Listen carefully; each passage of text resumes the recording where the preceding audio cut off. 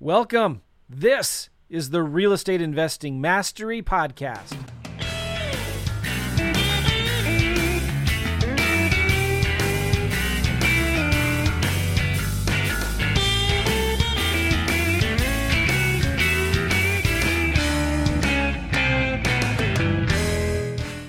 Welcome. This is the Real Estate Investing Mastery Podcast. Again, I'm glad you guys are here. We got a special guest today, and I've not had anybody who owns this kind of software on my podcast before, and I can't understand why. But when Lawrence's team contacted me, I thought this is something that I think we really need to talk about. And a lot of you guys have been hearing it in the news. A lot of you guys, you have your own rental properties, and either you are collecting on the rents right now or you're not. And Lawrence, who is a guest on my podcast today, is from a company called Avail. And Avail is a free property management software, believe it or not. If you're interested, go check it out at avail.co, avail.co. But the purpose of this podcast is not to pitch his property management software, although you should look at it. It's really good. But he did a survey a few weeks ago. He did a survey to all of his landlords. How many customers do you guys have, Lawrence? Yeah, well, we've got 600,000 landlords and tenants using the platform. So the survey was 10,000 responses. 10,000 responses, asking them about how is COVID-19 affecting you. But also more than just the survey responses that's coming in, he has seen through his several 100,000. How many units, Lawrence? How many doors? Yeah, that ends up being just over 600,000 units. And 240,000 units. Yeah, 240,000 doors. Right. Users in total, but yeah. So how did April rents go? How did May rents go? Because now, as we're recording this, it's May 8th. And so he's got some real hard data and some numbers that I wanted to get him on the podcast to talk to you guys about. So Lawrence, I'm glad you're here, man. Thanks for being here. Yeah, absolutely. It's a pleasure. Tell us a little bit about you. Where do you live? What is Avail? Sure. I'll start with me a little bit. I am a landlord myself. I've got 6 rental units. It's 2 buildings, both pretty close to where I live in Chicago, close to Wrigley Field, in fact. No. Yeah. Well, are you a Cubs fan? No, honestly, I don't watch any sports. Oh, okay, good. Now we can do the podcast. Good. I equally hate all sports, so that's fine. But I had bought my first rental property maybe 7 years ago when I was working full time in a large financial institution. I had a friend who was looking to move, and he owned this 3-flat. And so I bought it off market from him, which I think off market's the best way to go. Yeah. And just managing that 3-flat was actually a lot more work than I think most people realize. So at that time, a friend of mine was managing the same kind of properties. We got together, said, hey, this isn't working. We decided to quit our jobs and then start building our own software together. So that we started off as a landlords, and then we moved on to kind of, property management software. All right, cool. And so you're in Chicago. When did you start this software? When did you build it again? Yeah, so we started working on it in 2012. So that's when we quit our jobs. But we ended up deciding that we were going to code it ourselves. Neither one of us had that background. So we actually spent the first 2-3 years there teaching ourselves to code in order to do this. Really, our first customers came early 2015. And how did you guys grow? I mean, how did you guys get customers? Did you start local there in Chicago area and then kind of branch out from there? Yeah, as you'd imagine, it's really hard to find landlords. Most of them were just like me. Think of it as a part-time landlord, full-time something else. And, it's not like you can go into a bar and talk to someone and they're just going to casually say, hey, I'm a landlord. It's kind of not a subject you talk about. So the way we approach it was, we know landlords search for problems. They go online, they'll type something like, how do I screen a tenant? Or what do I do if my rent is late? And we provide a lot of educational content that they'll find. And a lot of them appreciate that educational content. And by that nature, they sign up with us for our free service. Cool. All right. So what does Avail do? So I think the way you described it at the beginning was fine. It's property management software or platform. We essentially provide all the tools that landlords and tenants need to kind of do the day-to-day of being renters and landlords. So on the renter side, we let them pay their rent online, submit maintenance requests online. We let them submit rental applications in a safe, secure way. And when they have to authorize credit checks and background checks, those are soft inquiries so their credit scores don't get damaged. On the landlord side, we help them find tenants. They'll create a listing with us. We then syndicate that out across the web to all of the popular websites websites that tenants use to find places. And then obviously we allow the landlords to see the reports that the tenants have authorized as part of the screening process. We provide the landlord tenant digital leases that they can use, that they can sign, that are state and city specific. We try to help them navigate a lot of the legal problems that come with lease agreements. So kind of soup to nuts, the operational stuff of being a landlord or renter. You got some interesting guides here. The guide to rental property renovations, how to find good tenants to fill your vacancies. The ultimate guide to buying rental property, the complete guide to rental property maintenance, a tenant's guide to finding an apartment, the complete guide to rent collection, the complete guide to rent leases, the complete guide to tenant screening. Wow. Yeah, I wrote our first 4 or 5 guides. That was a lot of work. I bet. But they're honestly, not just to push them, but the content in those is really good. Yeah. I mean, people, we found that 2008, there was that stock market crash and the financial crash, and that actually created a lot of first-time landlords and accidental landlords. And we saw a ripple effect continuing from 2008 all the way through 2012, 2014, when we started this, and we saw that there were still really beginner novice landlords. So we wrote a lot of content to try to help them get on the right feet. So it's free for landlords for the basic services that you provide, but it's still $5 a unit for getting all of the stuff that's included, right? But then next day rent payments, waived ACH fees, custom applications and leases, reuse lease agreements, property websites. So it's very, very affordable. And you're targeting mainly the small mom and pop landlords, right? Yeah, most of our landlords have just one unit. It might be a single family home or a condo unit that they've moved out of and they used to live in. And we have several who are 5-6 unit landlords like myself. And then we got a couple that have 200, 300 units. So it can run the gambit, but where we focus our marketing efforts and a lot of our content and educational stuff is really for the beginner landlord. Nice. All right. And you obviously make some money from the applications, credit checks, things like that too, right? Yeah, that's actually something like, so even though it's free for the landlord renter to use, there's some transactional revenue that we make. So we charge $55 for a rental application, and the tenant would typically pay that. That includes a lot more reports than a normal screening. So it includes a credit report, background check, eviction check. We also call all of their prior references on behalf of the landlord. So we try to make it super easy. Nice. Okay, cool. And then for the platform itself, you manage your property. If a tenant wants to submit a maintenance request, they can do that inside the website, right? Yeah. Some landlords look at that as a detriment a little bit. No. But yeah, it's easy for the tenants to go and submit maintenance requests, keep a paper trail, understand what's happening. And then for the landlord, they can track expenses in there as well and see what's happening. Cool.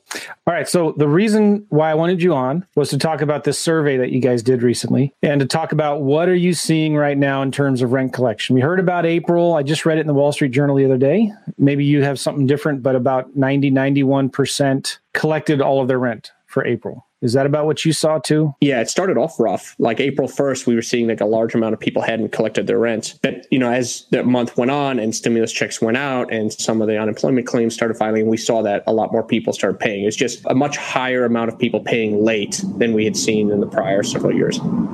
So what did you see in your survey? What were some of the questions you asked in the survey and what were the results from that? Yeah, so originally we sent out the survey just as what kind of information can we get for our current landlord and tenant customers, just to help them prepare for this. So we wanted to know from our renters, had they lost their jobs? Are they planning on paying their rent? What kind of problems are they seeing? And really this was designed to help them. And just the sheer number of responses we got blew our minds a little bit, because normally when we send out these surveys, we do one survey a month in general. We normally get about 1,000 responses. And this survey got 10,000, which for us is a lot. And I think for most surveys, that's actually a lot. And really the big takeaways for us were a lot more tenants had lost their jobs due to COVID-19 than I think anybody had anticipated. We had a response of around 54% of tenants saying they'd lost their jobs specifically due to COVID-19. 54%. 54, yeah, which is much larger than what we're even seeing now with unemployment numbers. So I think there might be some catch up to the unemployment numbers that are going to be happening that aren't visible yet. We saw that landlords and tenants hadn't been communicating with each other. 75% of the renters that had lost their jobs had said they had not communicated that information to their landlords. We saw something like nearly 70% of landlords haven't asked their tenants about this. And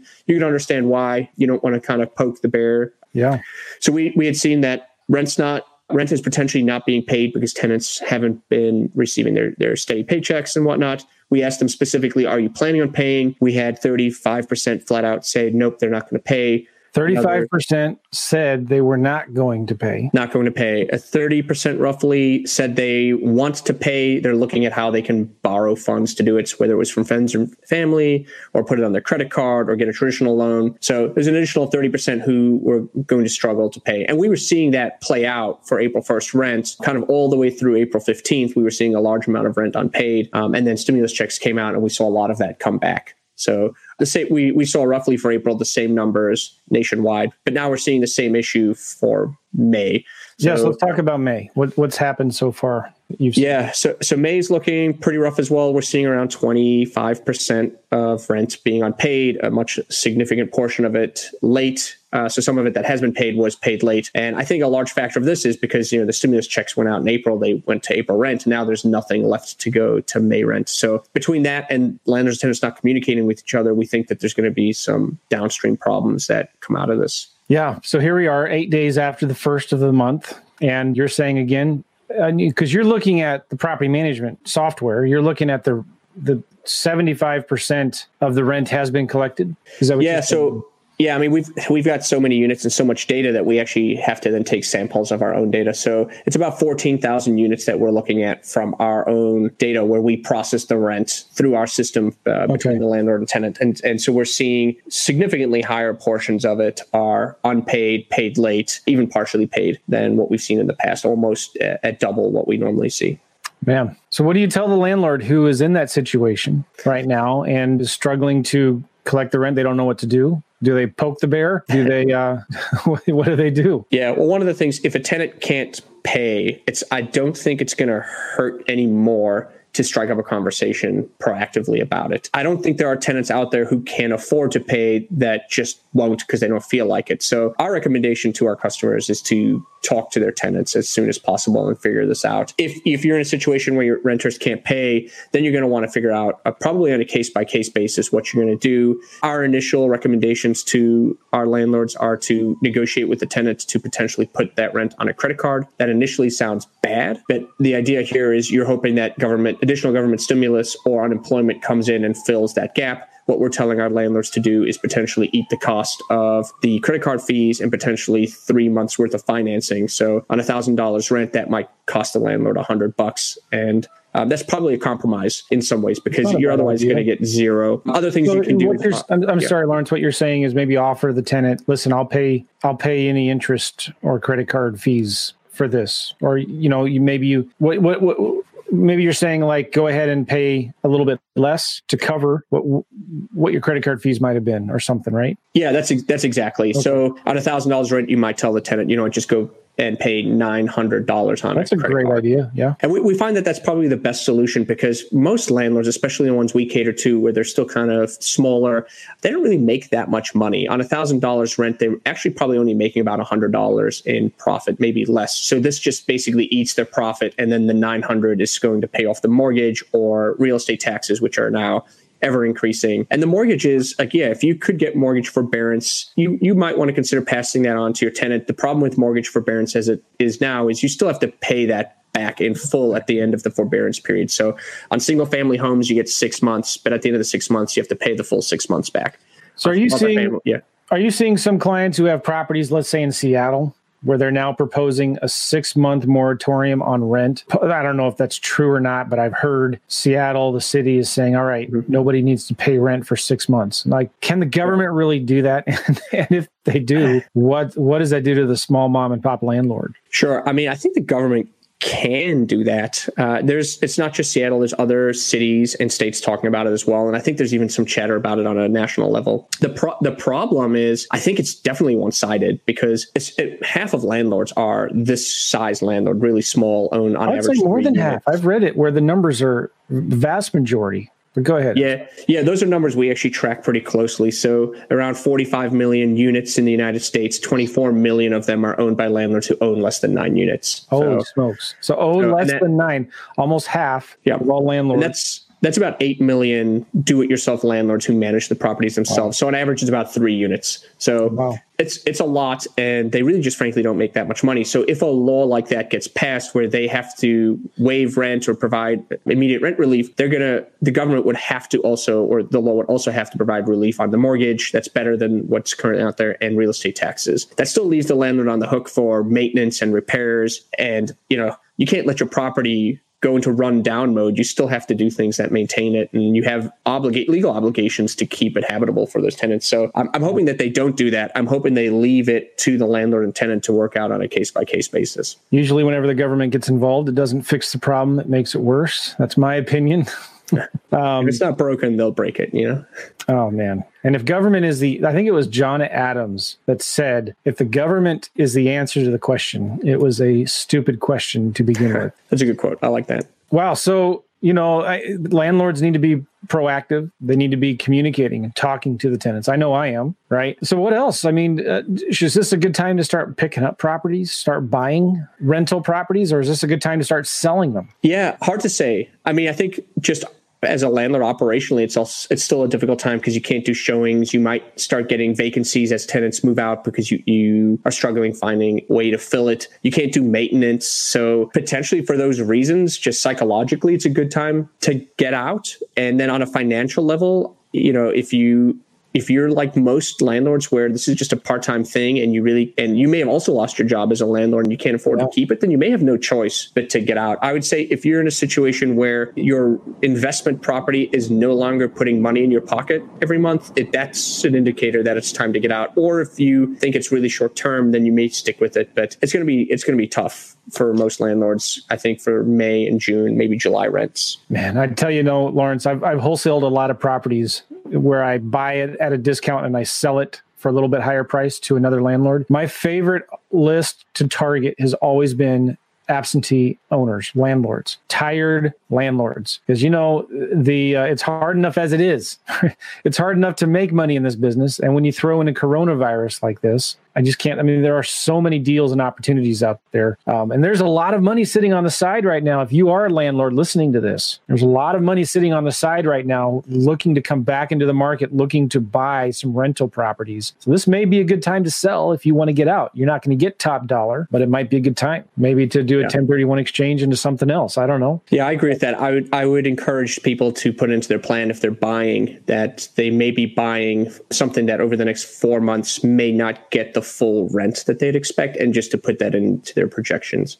Yeah, I think things will recover. I mean, I'm still bullish. Mm-hmm. You know what I mean? People always need a house. Real estate has to recover. I mean, it's something that everyone needs. It's a necessity, and it's definitely governed by normal supply and demand. So it definitely will recover. People need a house over their heads. A roof over their heads. They need to live in a house. I've heard one person say, this is interesting, that economic cycles and housing markets, bubbles, we were overdue for a correction anyway. And so here it is, it's just happening a little sooner and more rapidly than we had planned, right? But I've heard people say, and I think this is interesting, I want to see what you think of this, as we get more intelligent as an economy with online technology and with tools and information, the cycles actually become shorter and the recovery is actually quicker. And if we look at in the past, housing market bubbles, ups and downs, market cycles, they actually recover faster because, I'm not good at describing this, but because of the information is more readily available to the public through the internet and things like that. And through the cycles. Tools. The cycles are iterating faster, but then they're also more extreme as well. So you see higher highs and lower lows. And you're right. I think with those cycles changing faster, it's definitely due to technology, more information being available. I'd say that there's some disintermediation that's happening that allows people to do things in their own way and faster. And so the recoveries tend to happen faster because of that. Okay. All right. So what other advice would you maybe give to, maybe there's some tenants listening to this right now, right? And landlords, like what kind of advice would you give to help us weather through this storm? Yeah, well, I mean, I think historically there's always been kind of a feud, I'd say a feud between landlords and tenants, or at least a perception of one where it's us versus them. And I think this time more than ever is a chance for us to try to get away from that. Yeah. You know, I regularly go to Google and I'll type in landlords are and see what autocomplete is. And I'll do the same thing for tenants. You know, tenants are. And I'm always curious to see what autocomplete fills in, because that's an indicator of how we view each other. And being a landlord myself and in the landlord business, that's important to me. And it's still surprising. You'll see landlords are scumbags, or landlords parasites, are greedy, evil, scum, leeches, bad, greedy. And then it's sad in a way. And then you do tenants, which is equally bad. And so this is an opportunity for us to realize we're all human beings. We're all struggling through this. Your landlord isn't a rich, greedy Scrooge McDuck. He's got, or she's got, their own problems as well. And they may have also lost their job. And this is not a time to take advantage of your landlord. It's not a time to take advantage of your renter. We're all going to have to compromise. We're all going to come away with less than what we had before. And so my advice is to realize that we're just people on the other side of that phone or online service, and we need to treat each other like people. That's the big advice that I would say. And I think it's actually been encouraging. I've been seeing people be better than they have been in the past. That's a real good point. You know, I did tenants are, and I looked, you know, the autofills. Tenants are the number one, not paying rent. Yeah, that's a new trend, probably. Oh, man. God. All right. Lawrence, I appreciate that. This has been a shorter podcast, but I wanted to talk about what you're seeing. Rents are going down. You know, collections are going down. But I think, would you agree, I'm still optimistic we're going to recover. We're going to get through this. It's all going to work out okay. Yeah, I mean, the lockdown in various states is coming to an end, which will put people back to work. There's talks of additional stimulus coming out. So I think the economy is going to be fine. People are going to be fine. Real estate will for sure recover. It may change psychologically for some landlords. They may want to get out of real estate, or some landlords may want to get into it. So it'll be interesting to see how it recovers and in which direction it recovers, but it's definitely going to recover. You know, and this is important to talk about too as we wrap this up. You know, investors, if you're looking for property, you need to remember the fundamentals. The fundamentals are, when it comes to analyzing a property, it's cash flow. It's making sure you have reserves for vacancies and maintenance and repairs and management and taxes and insurance and future capital expenditures. I mean, it's easy to look at a spreadsheet. You can get a spreadsheet to tell you anything you want, right, Lawrence? That's the funny thing. It's so easy to manipulate, to make it say whatever you want it to say. But at the end of the day, it's all about cash flow. It's about the fundamentals. It's not about get rich quick. It's about building long-term capital appreciation, capital growth, cash flow, paying off that debt as soon as possible so you can have free and clear rentals. But yeah, I see a lot of people come in expecting to get 10, 15% cash on their money, but then ignoring repairs, maintenance, vacancies, and especially ignoring, and a lot of people forget this, future capital expenditures. I mean, there's going to be a time when that roof needs to be replaced, when that water heater needs to be replaced. You need to get a all new furnace, heating, and air conditioning system, right? So that one of those things alone could wipe out all of your cash flow if you're not prepared for it. And you're not. Yeah, I completely agree. The two metrics we usually tell people is plan on a 40% operating expense of your rent. So if your rent's $1,000, you should expect that $400 a month is going to go towards expenses, real estate taxes, utilities, probably another $400 or $500 is going towards the mortgage. So plan on that. And then the other thing, you make your money pretty much when you buy the place. Exactly. If you buy it at the right price and it's got the right fundamentals. So there's a quick handy rule called the 2% rule. I'm sure you're familiar with it. Yeah. Which is make sure that the rental income is at least 2% of the purchase price. And if it's not, then you probably want to really have a good long think on, is this the right property, or is there something unique about it that makes it right? Yeah. So those two things are good to keep in mind as you buy properties. I do know a guy that's very successful, been through 2 or 3 different market cycles, and he loves Section 8 properties, especially in a downturn like this. You know, when the recession was, when the economy was strong, everybody looked down on him for owning Section 8 rentals, right? But they're not looking down on him now. He's doing pretty well collecting his rent because it comes from the government, and they are all powerful and all knowing, and they can print money whenever they need it. So anyway. Yeah, and I think they've postponed doing on-site check-ins and visits. Have they really?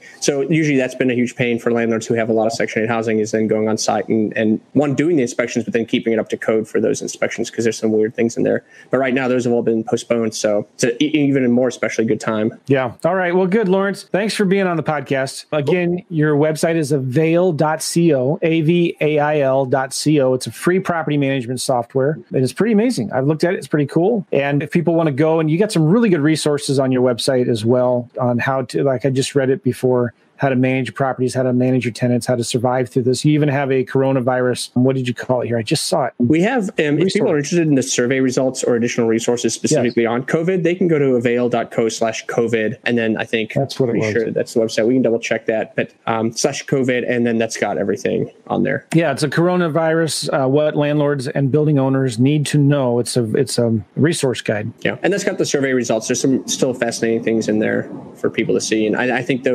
what was in the survey results is coming true, especially as we get into the later months of the pandemic. Oh, yeah. Well, you got a long list here of helpful links and resources. Good. Cool. Oh, hey, everybody, real quick. If you are listening to this or watching this, or whatever, go subscribe to the podcast. Go to Apple Podcasts, Google Play, Spotify, TuneIn, whatever, and subscribe to the podcast. I really appreciate it. That way, when we come out with episodes 3 times a week, you will be notified. All right, Lawrence, thank you, man. Thanks for having me. I appreciate you being on the podcast, and we'll see you later. Thanks again. Great. Thanks a lot.